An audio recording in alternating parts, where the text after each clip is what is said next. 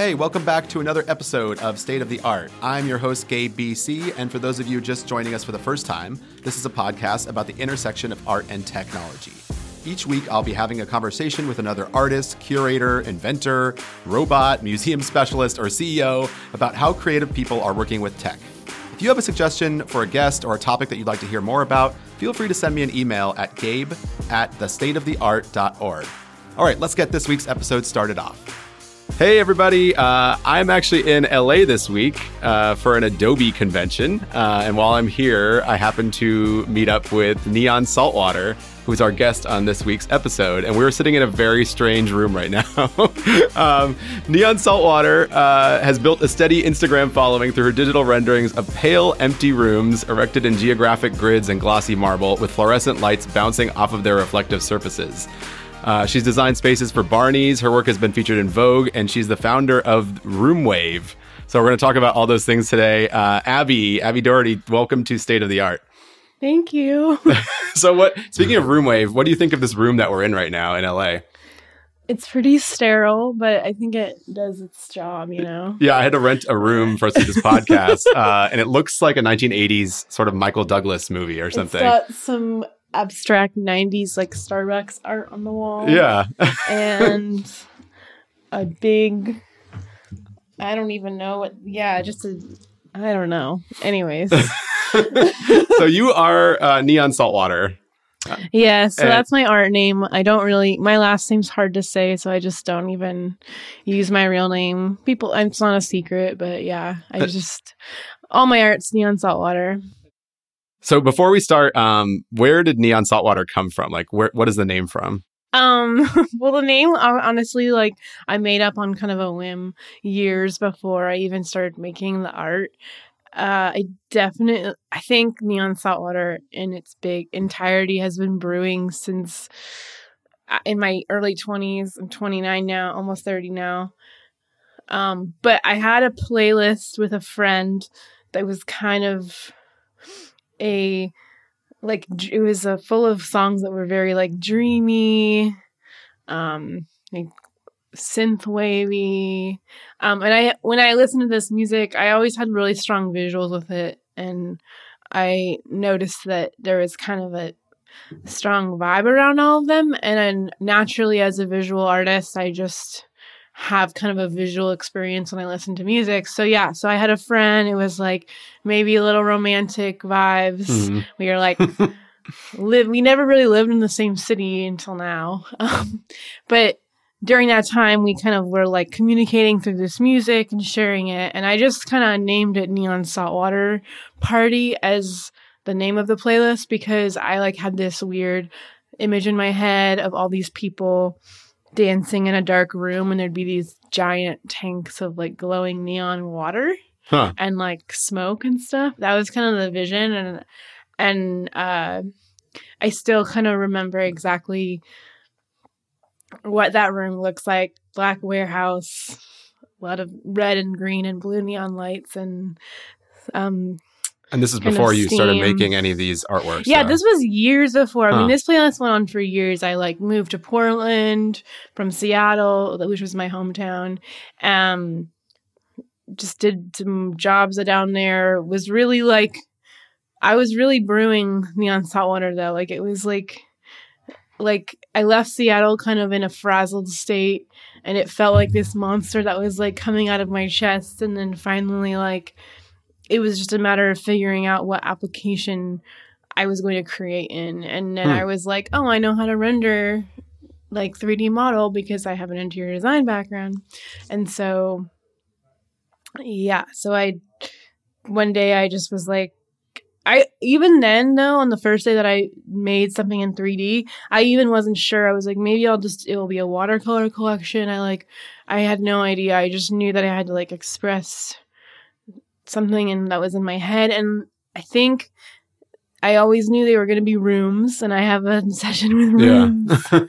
And wait, so this playlist though, you had this vision of a warehouse, like a dark warehouse. Yeah. Just from these songs that you're listening to, or that you were adding I think maybe like because there was a romantic connection, I was it was definitely like a movie scene, like maybe like imagining that person and I in this at the time, it felt like a forbidden crush because he was a friend of someone that I had dated. So it was like this kind of forbidden thing at the time, and I felt like it existed in my head, and so I had like this movie around it. I think I'm like that anyways, but yeah, it was like this vision of us dancing to like Glass Candy, which is a musician. Yeah, I know Glass and Candy. Yeah, who else was on the playlist? Oh, like old, definitely like Grimes at the time. And that when Grimes was big, that was kind of when the playlist was alive. And then, I don't know, some of the bands were just like one-hit wonder songs that we found on the internet that were just really like reminiscent of Y2K or like Aqua or something like that. Yeah. They were all kind of very like poppy and synthwavy or disco-y. And it's interesting that your art career came out of this one playlist in a way. Like, that's such a foreign thing to me. I mean, music, I understand music being inspirational, but to suddenly have all these images of buildings and rooms based off of some music, it's kind of an interesting turn of events. Yeah. I mean, I would say as a child, I definitely cultivated that imagining, like that kind of process on my own. I would go in my basement and create little worlds and write whole stories about my Barbies. My Barbies would just be sitting there, but I would be like writing their whole like encyclopedia of their life. Like I had all these, that's kind of the way I was, and I would watch movies while I did that, and I was just kind of in my own world in my basement. And I had enough energy, that kind of gave me enough energy. I'd be down there for hours. Like maybe it would be Thanksgiving, and my parents would be cooking, and I'd just be downstairs for like 12 hours until we were eating or till family came over. So stuff like that. I just really have always had a big imagination. Yeah. And it's kind of almost like embarrassing, but instead of embarrassing, I'm like, okay, well, I'm just going to make art out of it. Yeah, that makes sense. And did you have an interesting room growing up? I definitely had a few interesting rooms. I think the first room I remember that being kind of over the top was my mom hired this local painter to come paint a day to night experience in my room. So half of my room was daylight, and then the other one was nighttime, and there were stars and there was rainbows. There was a moon with a realistic face.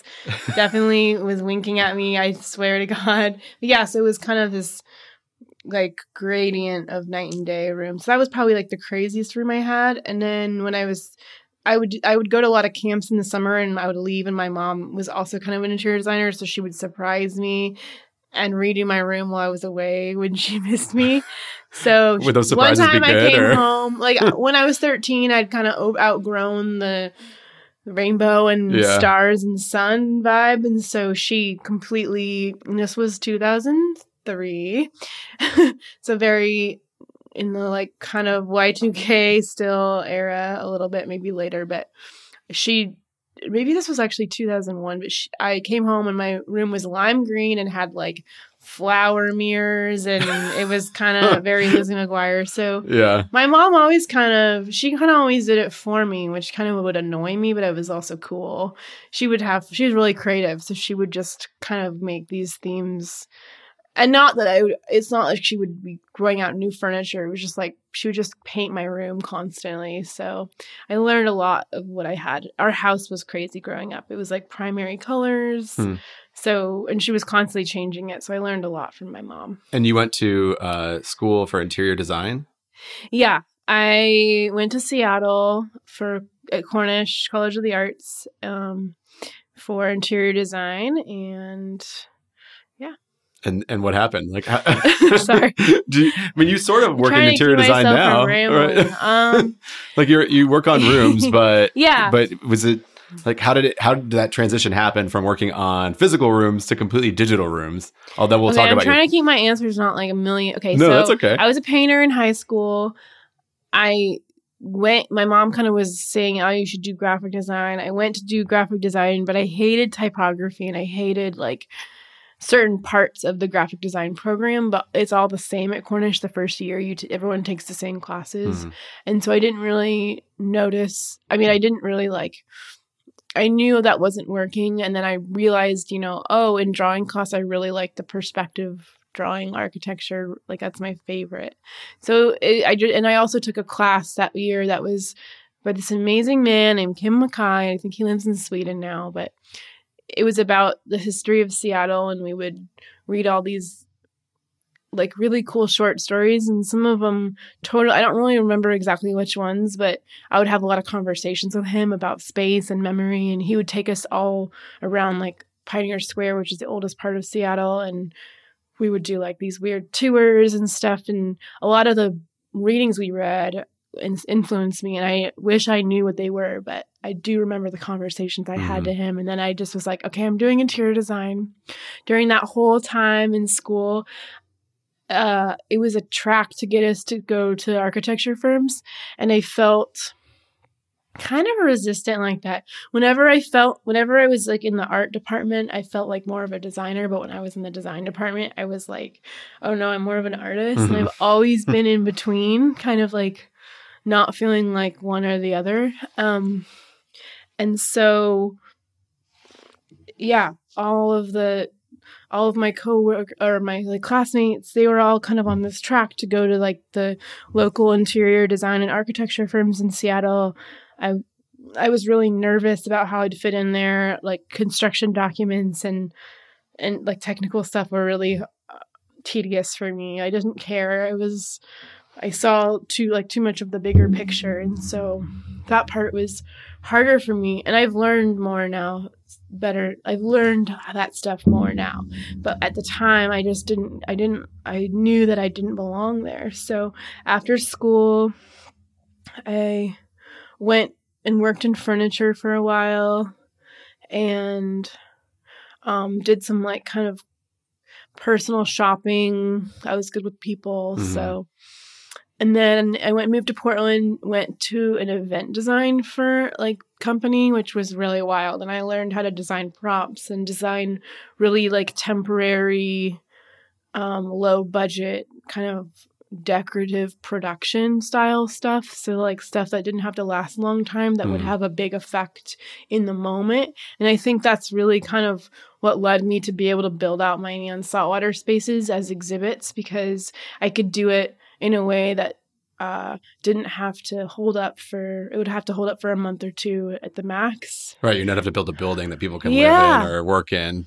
Yeah. And I learned a lot of tricks at that job, because I learned that a lot of the stuff up close, without like a lot of the props and the event stuff, it's up close, it can look really tacky. It's like beads and plastic stuff, and it's all about, you can put lighting on it and it looks amazing, and photograph it, and it's like so over the top. Yeah, and your digital works, like the lighting seems to be the most important thing in some ways. Yeah. I mean, that's obviously the neon and the neon saltwater, but how do you describe like the look of one of your renderings? Do you call them renderings, or your rooms? Yeah, my rooms, my digital rooms.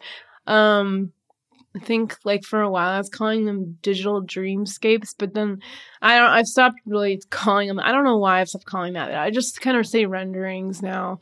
But yeah, those spaces are really fun experiments to express color and light, like through light, like, and I'm really interested on how like colors change through the application of materials. So like green in the form of glass or in the form of light is a huge difference in how you can kind of play with those things and create like multi-dimensional experiences. So like my friend who I used to work at Starbucks corporate, and I did some modeling for them.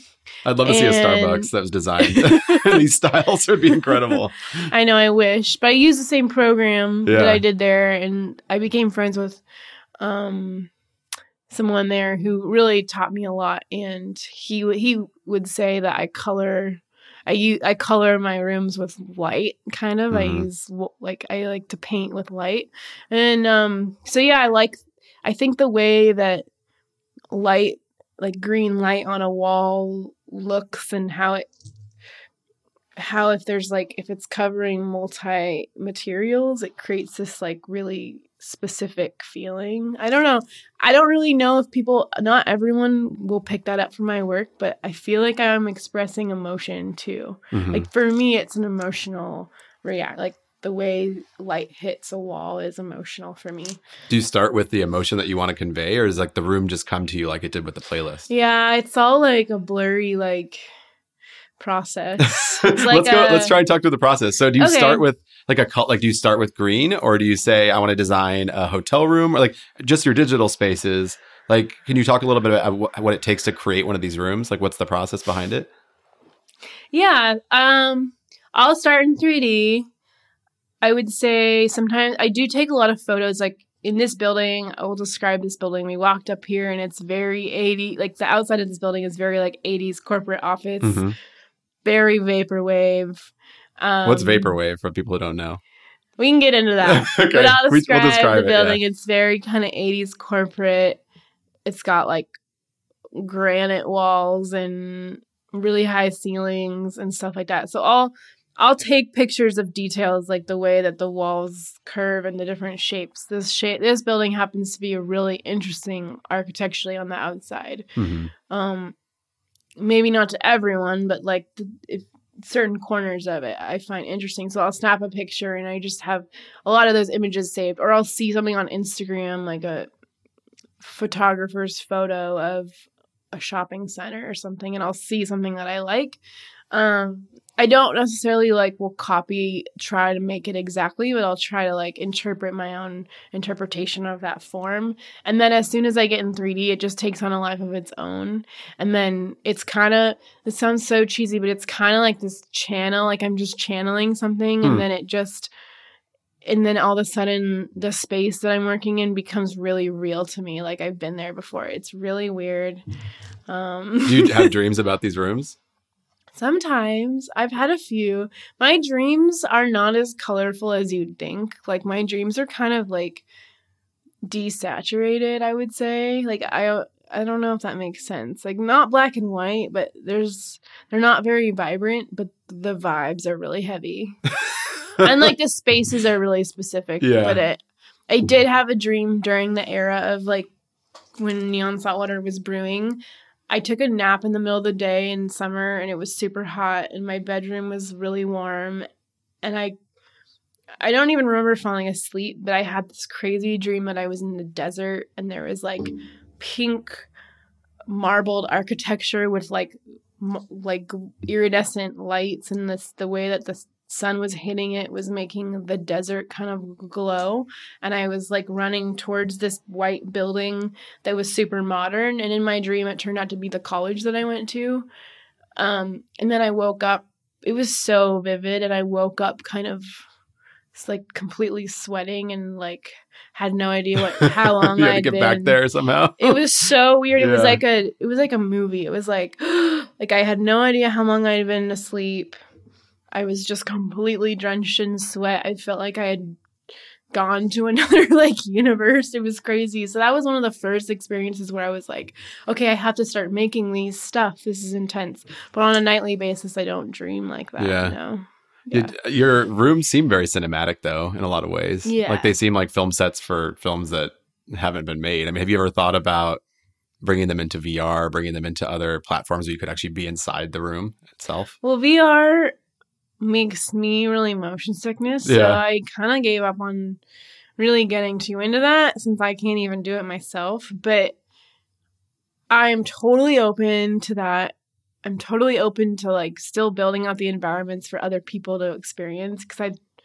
I also would love to someday work on a movie set. I mean, that is my dream to work with, or a music video, just some sort of real set. Well, you do build these rooms into real rooms, though, right? You did a design for Barney's based on one of your... And what was that process like to see one of the digital rooms being transformed into a physical space that you could walk around in? It was wild. I mean, that was a cool experience because they already knew exactly what they kind of wanted. They picked out a rendering I'd already made, and it was kind of blue, purple toned, and they... had specific requirements that they needed for their inventory that they were going to sell at the event. And so I just the first time around, I made something that was kind of too over the top. So they really wanted my minimal Instagram stuff. And so we just worked on the phone. They had some ideas of okay, maybe this window thing can be some sort of shoe rack. And so I kind of just really took a rendering and made some of the existing parts into like usable objects for them. And so that was a cool experience. I'm really proud of like a specific fixture that I designed that they built out perfectly. It was like the first time that I had seen something I had designed actually built out so professionally, because everything I had done before was very DIY. What was the fixture? It was like just like probably a 48-inch rod, and it was like a white tower that was very geometric. It looked like it could have been in like an Esprit store in the 80s. Yeah. Mallcore. I can provide you with a photo, but yeah, that'd be great. It had like a half circle mirror on the end. It had like clear plexi rod as the rod. It was lit up. It was really cool. So yeah, that was like a really cool experience just to see how like feasible it was to build these out in real life. And of course, I'm not a carpenter. And so that's something that I really have never really wanted to do myself, nor can I. So, but just the like realization of like, oh wow, like I know how to do the computer parts. This stuff can become real. Yeah. So. It's pretty amazing to transform an entire real space based on just a rendering that you've done, right? You can kind of like, you generate so many of these renderings, and then to see them actually turn into something real is incredible. Yeah, sometimes the rooms that I like build in 3D are not really realistic. Yeah. Like they're like, I can't, and that's because the way that I'm setting up the render is all the settings and effects are happening like behind the camera view. Oh, so if you turned around, it would. If you turned around, it would be really ugly. So it works for like film sets, though. So that's something that like I could see translating to a film set. Now translating it to interior design, where you know all angles of the space have to look good. That's been a new challenge. But as far as, I mean, now we have LEDs instead of neon, which is a much more cheaper way of doing lighting. And there's a lot of ways to like bring it to life. But yeah, that's kind of the challenge. So you are credited as starting Roomwave. Yeah. How did that come about? What is Roomwave then? Wow, I think I wrote a manifesto. Yeah, kidding. I wrote like a definition of what it was. So I obviously have described, I make these rooms based on feelings. The process is very intuitive. It's just like I get in there and it's like a monster just comes out of me or something like that. And it turns into a neon room. But when I discovered what, I think a friend of mine said, you know, your work looks a lot like vaporwave. And I was like, huh, that's interesting. Like, what is vaporwave? He sent me this link to this kind of like, this guy made a whole not a biography, but a whole definition of what vaporwave is. It's actually pretty informative and it's cool. Vaporwave obviously kind of grew into a million things, and a lot of people argue about what's real and what's authentic vaporwave on the internet. It's because it started on the internet, so it's inevitable that people are going to have different ideas of what true vaporwave is. And I don't know how many people are still really following it. I'm sure it exists somehow, but I feel like it's distorted into a bunch of different movements. Yeah, it's distorted and it's What's hard. the first and it's vaporwave? Honestly weird because a lot of the music, it's just resampling of existing sounds. And so... Is there an image that people would recognize from vaporwave specifically? Like, there's a lot of like images of kind of synthwave images of people with briefcases kind of like walking into like a perspective. I think that's probably like the first thing that comes to my mind. There's a lot of like Roman architecture. Yeah, there's a lot of Roman and Greek like statues mixed with like very tropical environments and colors. Yeah. So that part is very themey and it's just done over and over again and it's cool. And then there's another part of vaporwave that's just really about this nostalgia for kids that grew up in the 80s and early 90s, and like how kind of, I mean, I think there's a lot about that's kind of this complicated relationship with capitalism and how we're kind of like we're born into it, but we're also kind of like it's dark, but then it's there's something a little sinister about vaporwave. We love it. Yeah, the combination of like consumerism and bright colors with also this sort of dark. It's like making fun of it, but indulging in it at the same time. So like you'll see a lot of images of like old Pepsi ads from the 80s and just weird stuff. And I think it's a pretty dark, I think it's a pretty deep movement in itself. I don't know. There's an aesthetic that goes with it that's like trendy that I think not everyone is going to like look past that. Mm-hmm. Like it's a surface level aesthetic, but like really the root of it, the reason I think so many people were drawn to it it was a completely anonymous thing that grew on the internet because it was just made on your computer and you could release it anonymously so I think it was like maybe the first music genre that was just born on the internet. And then also I'm forgetting what I'm saying, so you'll have to edit this out. We don't edit anything, so we're going to hear everything. Okay, great. So, and then another part of it is just, nostalgia and like this kind of existential feeling and like loneliness that's kind of part of human life that I think people are, and artists in general and people that are spend a lot of time on the internet really understand. And I think it kind of it really hit people on an emotional level. And like I really related to that. So when I found it, I kind of got chills because I was like, wow, like there's these images and descriptions of like these romantic nights in Hong Kong where you're walking alone and the whole city's asleep, or like walking around a mall that's like closed in the middle of the night. And I have had dreams of wandering around malls at night when they're closed. And I never really understood why. I was like, am I just really materialistic that I'm dreaming about wandering to the mall in the middle of the night? You just want to go on a crazy shopping spree when everything's closed? I mean, kind of. No, but there's something interesting about that idea that there's this kind of fabricated world during the day where people operate a certain way, but that's still there at night, but there's no people there. There's no people, and there's all this stuff, and it's constantly changing, and like there's this life happening there that's kind of soulless and dead, but then gives us a lot of joy. So I think it goes back to that weird, like, okay, it's dark, but it's also like indulgent. For me, it's always been, I would love to wander around Disneyland, after hours or something, or like an abandoned amusement park. Totally. All those things I'm obsessed with. So when I found Vaporwave, I was like, oh my God.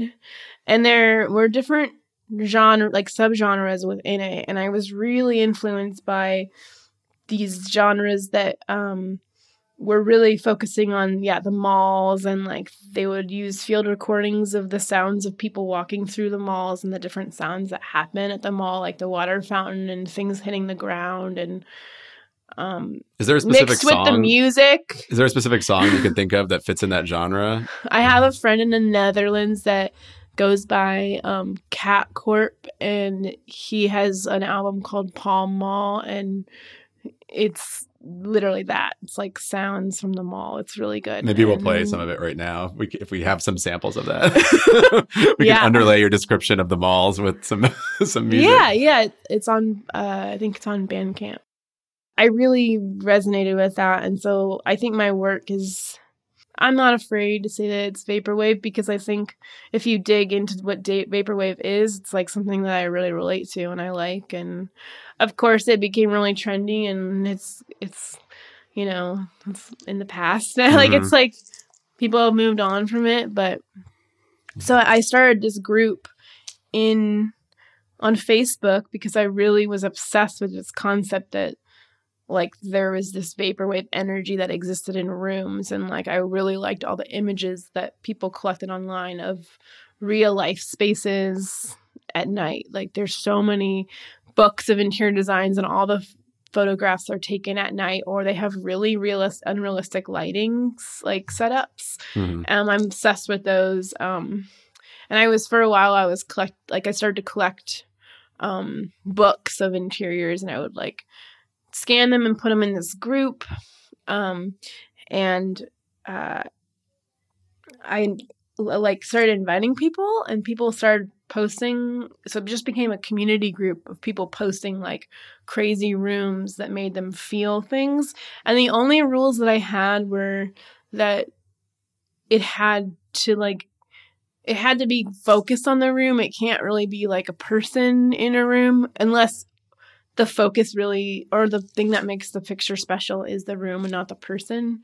And so, and also one part of Room Wave that's really special was that usually the ones that are completely like vacant of people are the ones that have that feeling the most. So I really was like, I would kind of reject, I would make people submit it and I would approve it. And I would kind of reject ones that were just a little too like, when people enter the picture, it just becomes kind of like about the person and not really about the room. Is that why you leave people out of your Yes, rendering? that's exactly why. So I'm really trying to like express this feeling of loneliness versus like beauty. And but you said that there's this romance in the pieces too, right? Like there's it's like a tragic romance. It's like it's this feeling that I've had since I was a kid of realizing that like these things that are so beautiful are also just so sad at the same time. I remember being even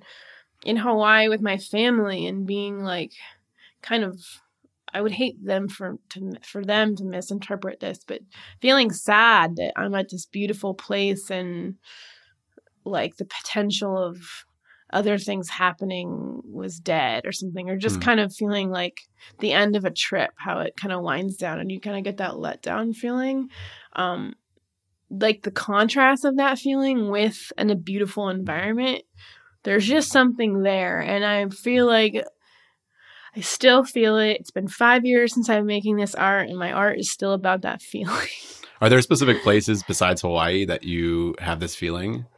Like if in the world that you travel to? I would have it like kind of, I remember having it at the end of my birthday party when my birthday party was over, or feeling on a Saturday night when like it was beautiful out, but I didn't have anything to do. It's like I've been feeling that feeling a million times my whole life. And I think the romance, the kind of like mini romance that I had in this playlist was also that. I mean, we like the person really, and I really like had this intuitive connection, but we didn't really know how to like manifest it in real life. So it just existed as this like abstract emotional connection. And when I did live in the same city for him, we just didn't, I mean, it was just like impossible to even interact with each other. It's so weird in person. We known each other for a long time, but it was just impossible to interact. And I don't really know why. And like that loss of like,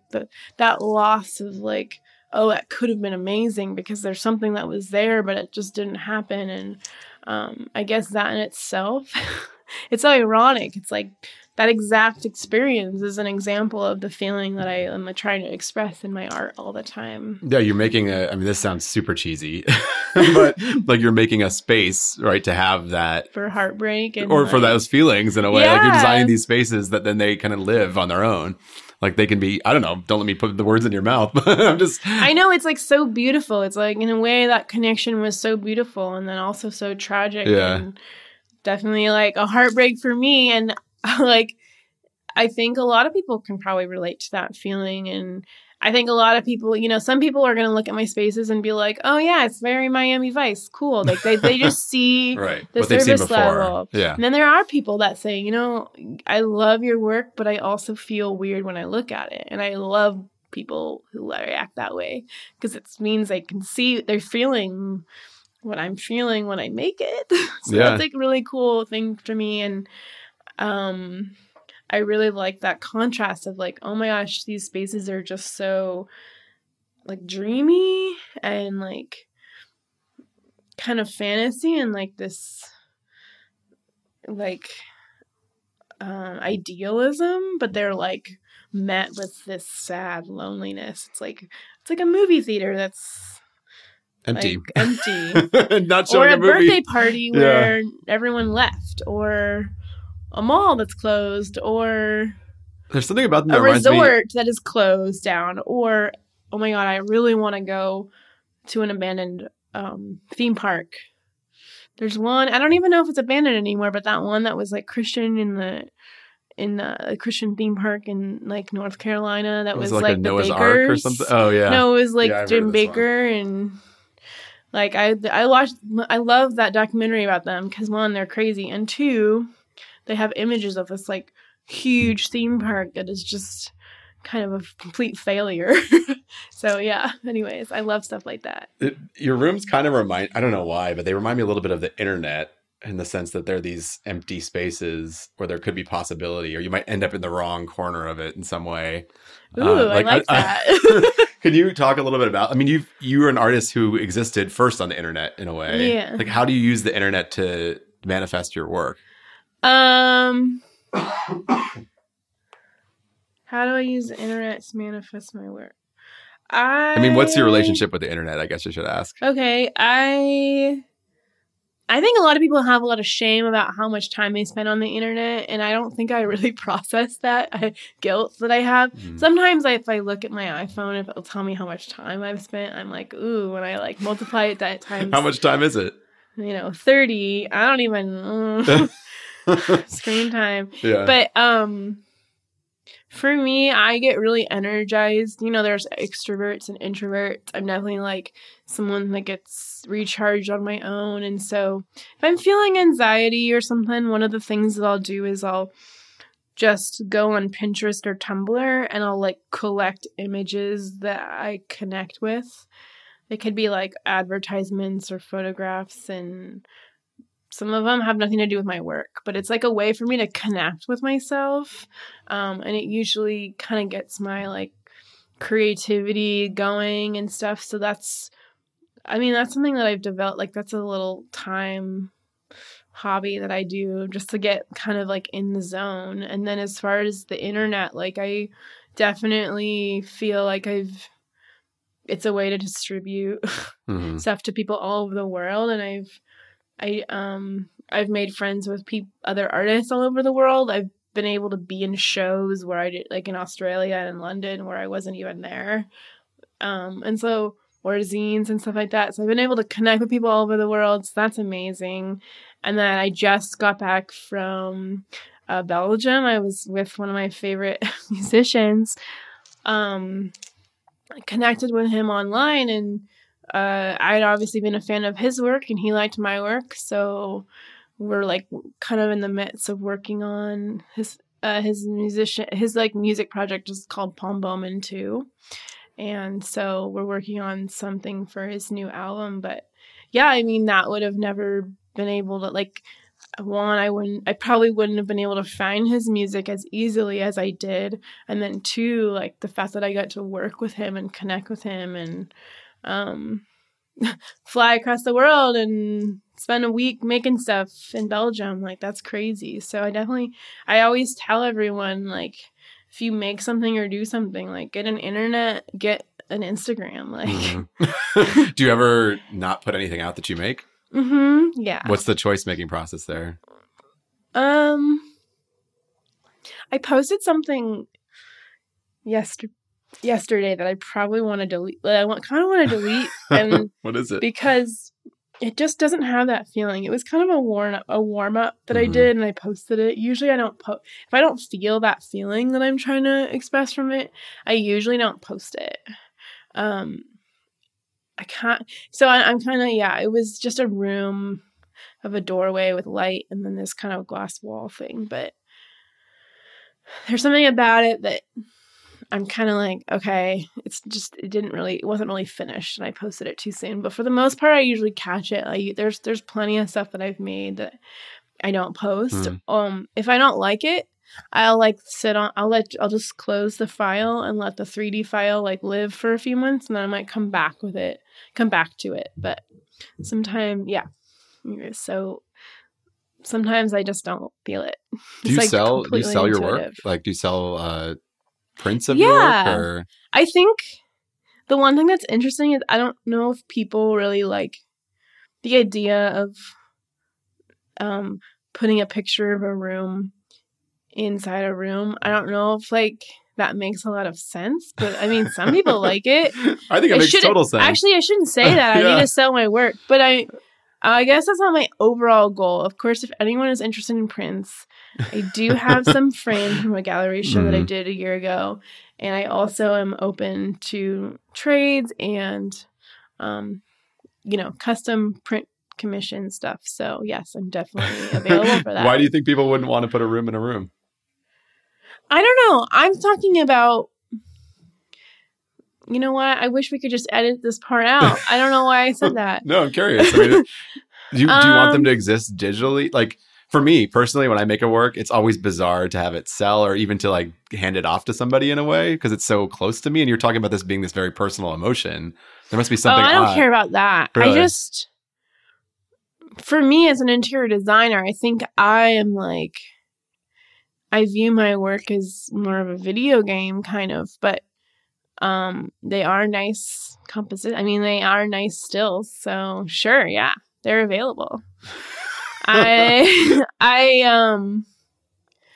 guess my end all goal though is not to sell prints because I'm trying to. I mean, I obviously would love to sell prints to anyone who wants them, but my end all goal is to really just kind of like bring the experience to life and make it more dynamic. So that's kind of my focus right now. And what's the next project you're working on now? Like, what's the big thing? So I'm working on a collaboration with my friend Brian Sanchez in Seattle. He's a painter. He's and sculptor. He's very abstract, colorful paintings. As well as he has done some sculpture stuff as well. So we're doing a collaboration on the top floor of Museum of Museums, which is a new museum that is opening in Seattle February 7th. It's on First Hill on the kind of the Swedish Hospital campus. It's a really cool old building that's kind of mid-century. It's like 3 floors.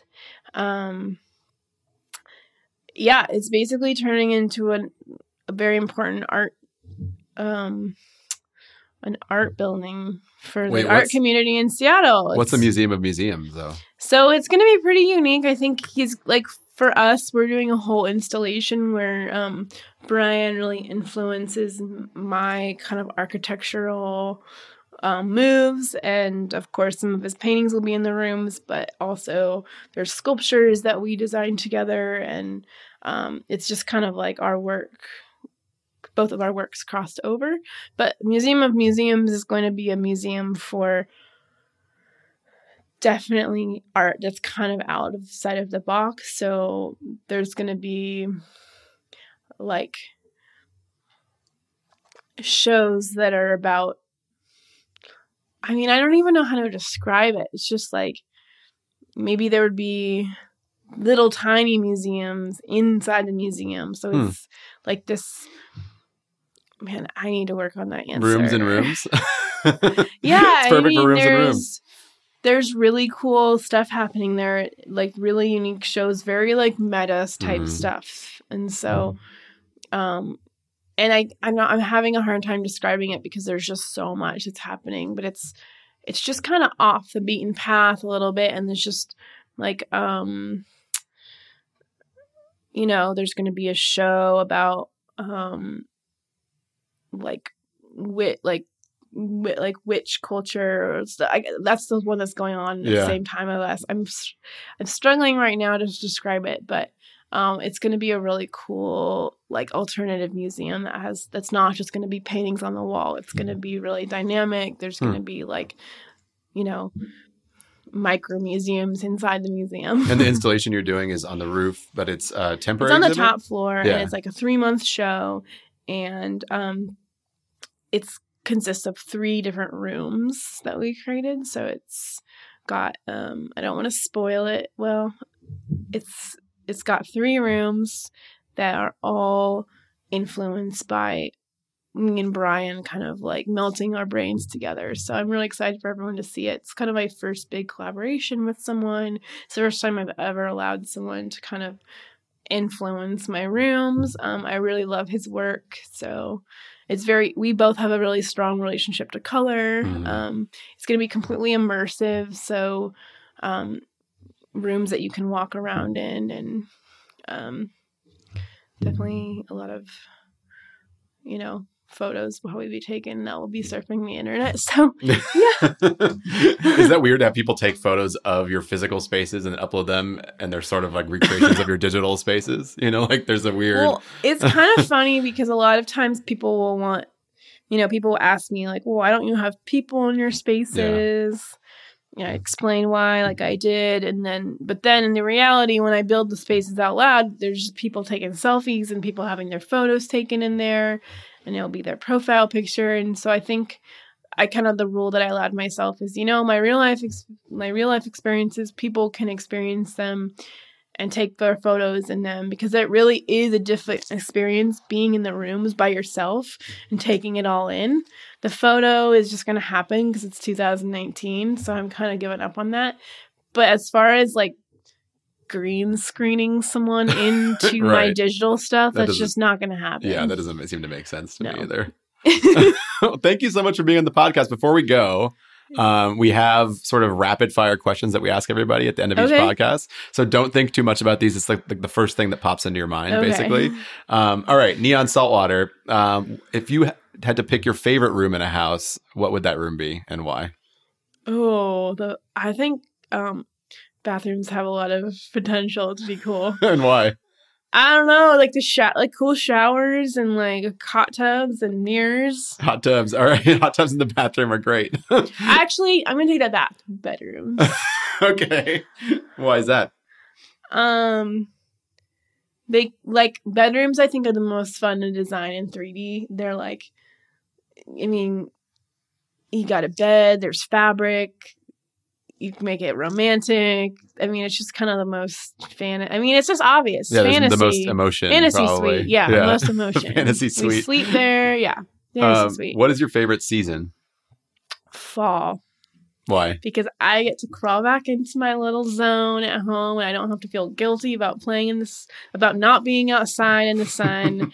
I get to listen to my weird, like Halloweenish music, and I'm just such a like Northwest girl, so I really don't like the heat. That's why I haven't moved to LA yet. But yeah, fall. And what's your favorite shop at the mall in the 1980s or 90s? Ooh, like what I could go back in time. Yeah, if you go back in time to the old mall. I don't know. Don't overthink it. Just, whatever the first thing that comes into your mind. I would love to go to an Esprit store from the 90s or like an old Gap. Yeah. What's your guilty pleasure movie? So a movie that comes on that you watch the whole way through when it comes on every time. I'm not a movie person. You don't watch movies? No. What? So many of your pieces are so cinematic, though. It's really interesting that you don't watch movies. No, I do watch movies. Yeah, I know. I like TV shows. Yeah. Movie. Wait, why do you not like movies? Is it the length of the movie, or is it? Yeah, like there's just so many movies that are just like, they're just not as well done as TV shows. Lately. Always? I would say there's a lot of good 80s movies. I'm the worst at this rapid fire question thing. Let's see. I love the movie Donnie Darko, I think. That's just like a classic. Mm-hmm. I'll watch that over and over again. That's great. I love that movie too. All right. Well, thank you so much for being on State of the Art. Stay tuned for next week. We're going to have another guest. Abby is Neon Saltwater. We're going to post some of Neon Saltwater's pieces on Instagram. So I'll see you next week. Thanks. Thanks so much for listening today. This is Gabe Garcia Colombo for the State of the Art podcast. State of the Art is actually created by Ethan Appleby. We have a great, fantastic producer named Vanessa Wilson. And our audio specialist / miracle waveform master is Weston Stevens. So stay tuned for next week. We're going to have another amazing guest. I'm not going to tell you who it is quite yet, but I promise it will be worth it. Bye.